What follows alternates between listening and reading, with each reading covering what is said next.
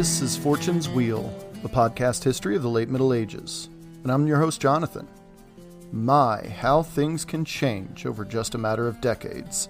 Today we look at the other Iberia, that is, the Iberia that's largely been shoved into the wings of the Iberian Middle Ages so far. But all that is about to change. For those wondering where episode 60 is, that one is for Anchor supporting listeners and Patreon supporters only. So if you're looking for more great medieval content, I encourage you to check out our supporting listener plans on Anchor and Patreon. The links are in the show notes. Also, please remember that Patreon members have both the Anchor bonuses as well as Patreon-only episodes, both released each month. Our current series on Patreon covers the first stirrings of modern-day Poland, and its events hardly occur in a vacuum. Poland's history is intimately intertwined with Europe's 11th century history, so if you're looking for more context, then please consider becoming a Patreon supporter. Today's episode, episode 61, is entitled, The Tables Have Turned. Thank you for listening, and I hope you enjoy the show.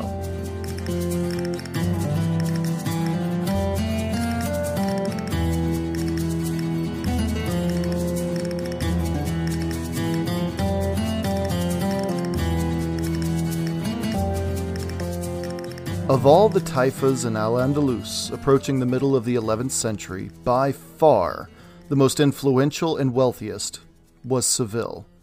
It didn't immediately seem that way, but over the ensuing couple decades, kicked off by the fall of the Caliphate, Seville's leader, Abu al-Qasim, had pulled out all the stops to ensure Seville's prosperity and see to its rise to preeminence among the Taifa kingdoms after the fall of the Cordoban Caliphate. Oh, wait, did I say ensure Seville's prosperity? Yeah, sorry, typo. Centralized power rarely cares about the community. So either way, when I say he pulled out all the stops, on that regard, I do mean it. Brian Catlos, in his book Kingdoms of Faith, A New History of Islamic Spain, explained one peculiar instance when Abu al-Qasim had some fun, enjoyed some chicanery, partook in a bit of light-hearted ballyhoo, if you will. Basically, al-Qasim went basic. Catlos writes, quote, "Here, 10 years after taking power in 1023, Abu al-Qasim would brazenly announce that he had found Hisham II alive, and that the Caliph had appointed him Hajib, with authority over all of Al-Andalus. On special occasions, the impostor would be paraded out in ceremonial robes to reinforce Abu al-Qasim's authority." End quote. So yeah, remember Hisham II?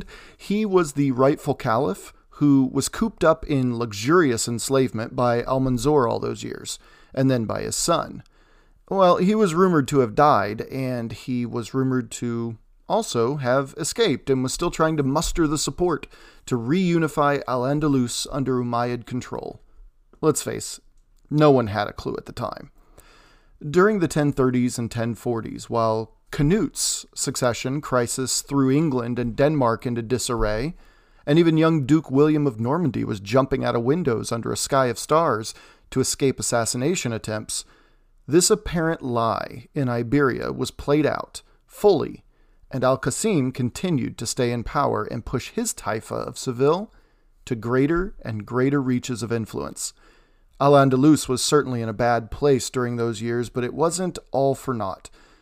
The nobility in Cordoba, as Catlos explained, quote, repaired its infrastructure and reestablished its commerce, end quote. Al-Andalus, post-Cordoba, wasn't all doom and gloom, but it was a far cry from its former greatness. Now when al-Qasim died and his son, al-Mu'tadid, took the reins in the early 1040s, Seville would go on a rampage over the next 2.5 decades. Seville would quickly solidify its place in Andalusian politics and economics, but its neighbors, for obvious reasons, wouldn't fare as well. Seville, Badajoz, Granada, these taifas were killing it. As an example, even Catlos acknowledges these others when he later writes, quote, Despite some successes, including the brief capture and imprisonment of the kingdom's ruler, Badajoz was simply too strong to conquer."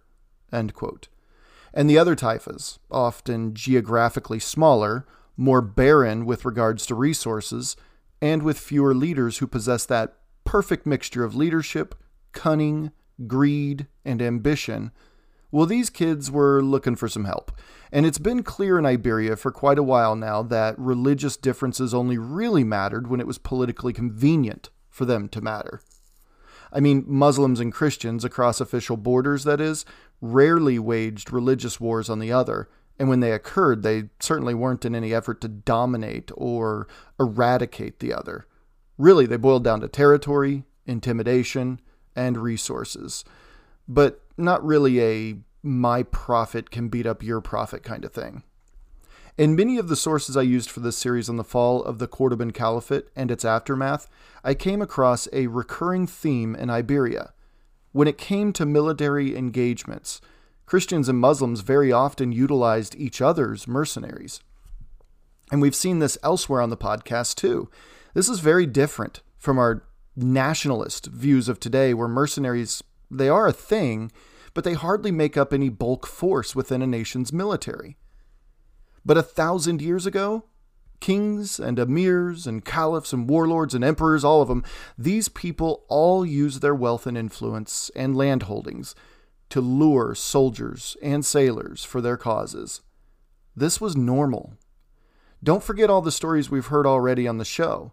William used mercenaries to bolster his Norman forces against King Harold Godwinson in 1066. The Hautevilles and the Drangos, two Norman families out of hundreds or even thousands who rode to southern Italy, they created their entire legacies from their initial status as mercenaries. Those Patreon supporting members who are learning about the beginnings of Poland, they just heard a story of Duke Boleslav I of Poland paying Pecheneg horsemen and Bohemian warriors to help him at the Battle of Bug River.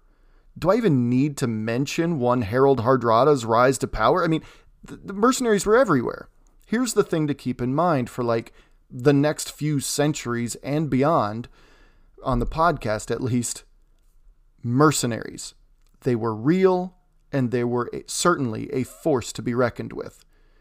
So going forward, when we talk military matters, let's try to keep that in mind. Just assume that mercenaries will be a part of the vast majority of forces that are fighting each other. And when it came to the 11th century Iberia, obviously, it was no different. And as Badajoz, Seville, and Granada were on the march across southern and western Al-Andalus, it was others, like Toledo and Zaragoza, who saw the writing on the wall. As if the Big Three were the unstoppable Borg from the Star Trek series, the smaller taifas knew that resistance was futile. Unless. That's right. In history, like in the Lorax, there's always an unless. Unless they utilized anyone and everyone looking for a buck. Christian mercenaries looking to capitalize on their Muslim neighbors' woes went south in droves to help fend off the northern and eastern advancement of those taifa juggernauts. See, in northern Iberia, as we introduced on the Anchor bonus episode, episode 60, there was a series of Christian kingdoms that, just because we haven't yet had cause to discuss them much, doesn't mean they didn't have their issues and their infighting and their territorial disputes and all that either. In fact, they'd also been happening for a couple centuries up there. But let's zoom in on the year 1010 for a moment. Almanzor's sons had taken the baton from their father and ran with the disastrous policies leading to, disastrous effects, as we've talked about, which, as we know, would end up in a royal rumble of epic proportions across Al-Andalus and eventually the downfall of the entire Umayyad Caliphate. Ad nauseum, right? Well, it's important. So this was a make or break year for the entire peninsula, that is 1010. In hindsight, that is. And for the Muslim Iberian population and those who lived under its control, it amounted to a certain break rather than a make. Quote, The year 1010 was called the Year of the Catalans by Islamic chroniclers, end quote, writes Richard Fletcher in his book, The Quest for El Cid. For our Spanish listeners, you're well aware that Catalonia today is the autonomous polity, probably akin to what we here in the States would call a state, in modern-day Spain, with its gem shining brightly along its Mediterranean coast, that is, the gem of Barcelona.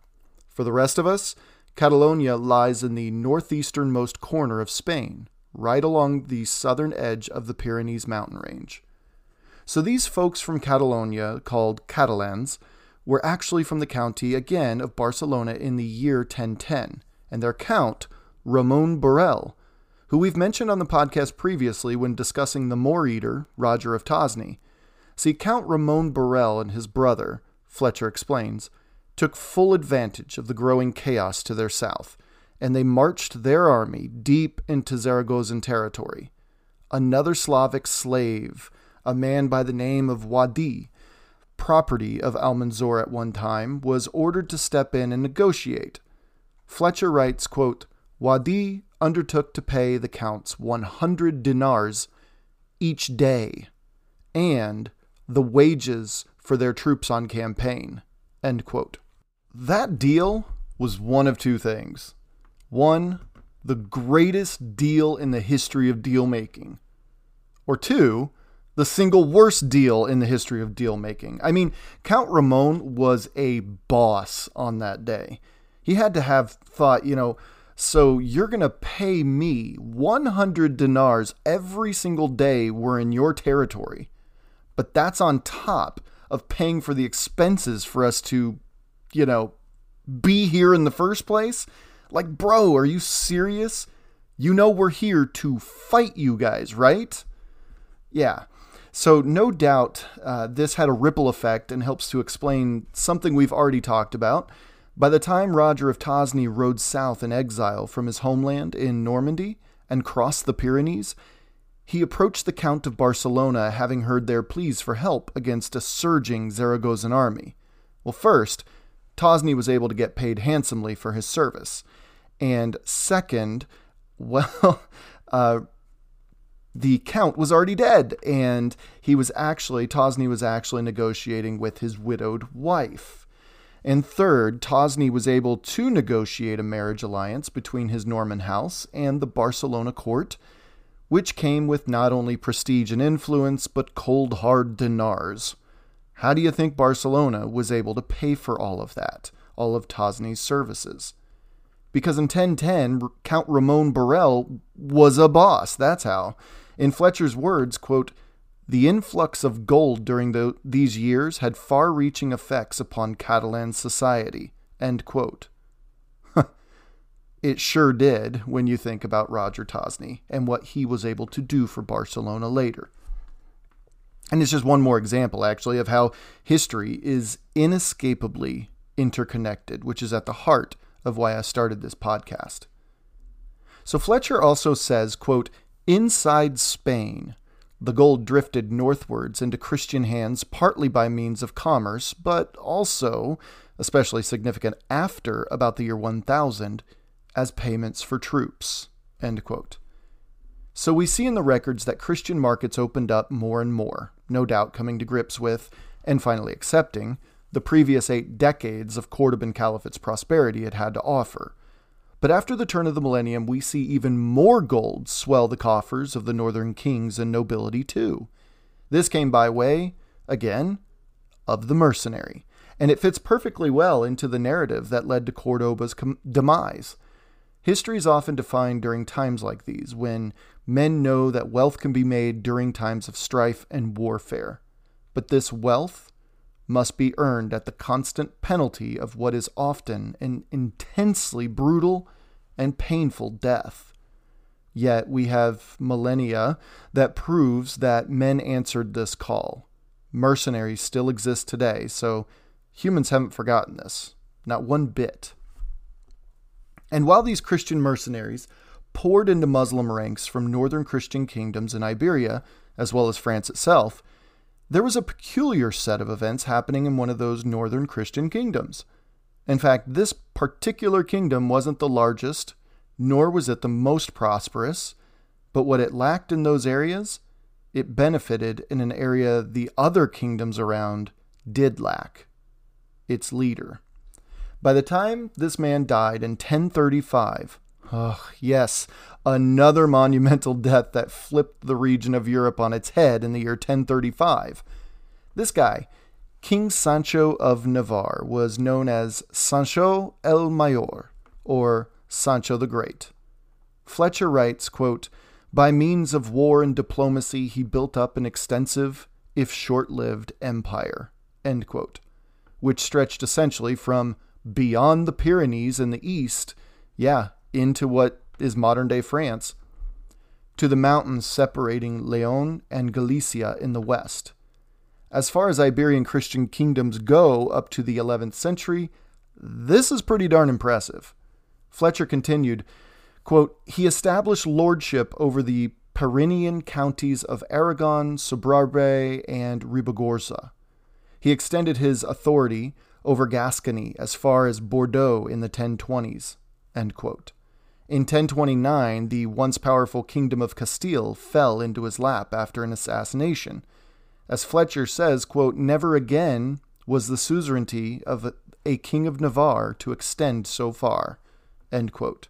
Okay, it's 1035 now, and stop me if you've heard this one, okay? All right, follow here. All right, so Sancho the Great, king of Navarre, and just about the rest of Christian Iberia for that matter. See, King Sancho lay dying, and he thought that the best thing to do upon his passing, to ward off any possible infighting and eventual collapse, was to, drumroll please, divide his kingdom among his 4 sons. Now where, oh where, have we heard this one?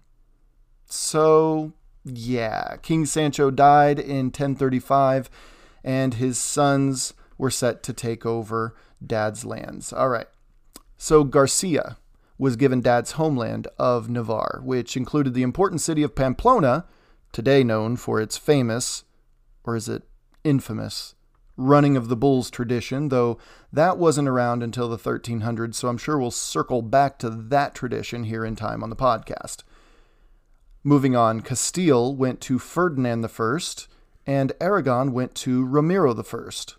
And finally, Sobrarbe and Ribagorza went to young Gonzalo.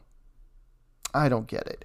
Why unite, oftentimes quite viciously, only to break them back up into kingdoms when you die? I mean, you just spent all those years modeling for your sons how to conquer and maintain a large kingdom, only to, break up the whole thing and say, "Here, kiddos, you'll never be as good as the old man, so have some fun knowing you'll always be in my shadow." Yeah, so the boys took their kingdoms, of course, and they went their separate ways, but this wouldn't last long. Not long at all, actually. In the meantime, though, those taifas to the south were still swirling in the undertow of the collapse of Cordoba. The year is now 1038, and Christian mercenaries were, once again, called upon to head south to make a quick dinar or two. Ismail ibn Di Nun, Toledo's de facto ruler, was, according to Brian Catlos in his book Kingdoms of Faith, quote, "rallying forces to march on Muslim Zaragoza, where a coup within the ruling family had led to the assassination of his kinsman, King Mundir II al-Tujibi, and the seizure of the throne by the victim's cousin, Abd Allah," end quote. But instead of troops, Ferdinand I, the young Count of Castile, sent a message that reflected the shifting balance of power in the peninsula. The letter read, "We demand our land, which a long time ago you conquered, and which you have inhabited for as long as had been ordained by God. Now he has given us victory over you on account of your wickedness. Depart to your own shores of North Africa and give our land up to us. For there is no good in your living with us any longer, nor will we turn away from you until God has judged between you and us." End quote. Catlos follows this powerful letter between a Muslim Taifa ruler and a Christian king in the north as not only, quote, a declaration of war, but also, quote, an early expression of what would eventually become known as La Reconquista, or the Reconquest, an ideological pogrom supported by the monarchy of Castile and Leon and by the papacy, which envisioned the political history of the peninsula as a struggle between Christianity and Islam, endowed it with a moral legitimacy and sense of historical inevitability. But I'm going to leave us on this note, and it pretty much goes against anything I'd ever heard previously about the Reconquista in Iberia. Catlos makes a bold statement when he says of the Reconquista, quote, what it was not and what it would never be was a call to expel the Muslim population from Spain, end quote.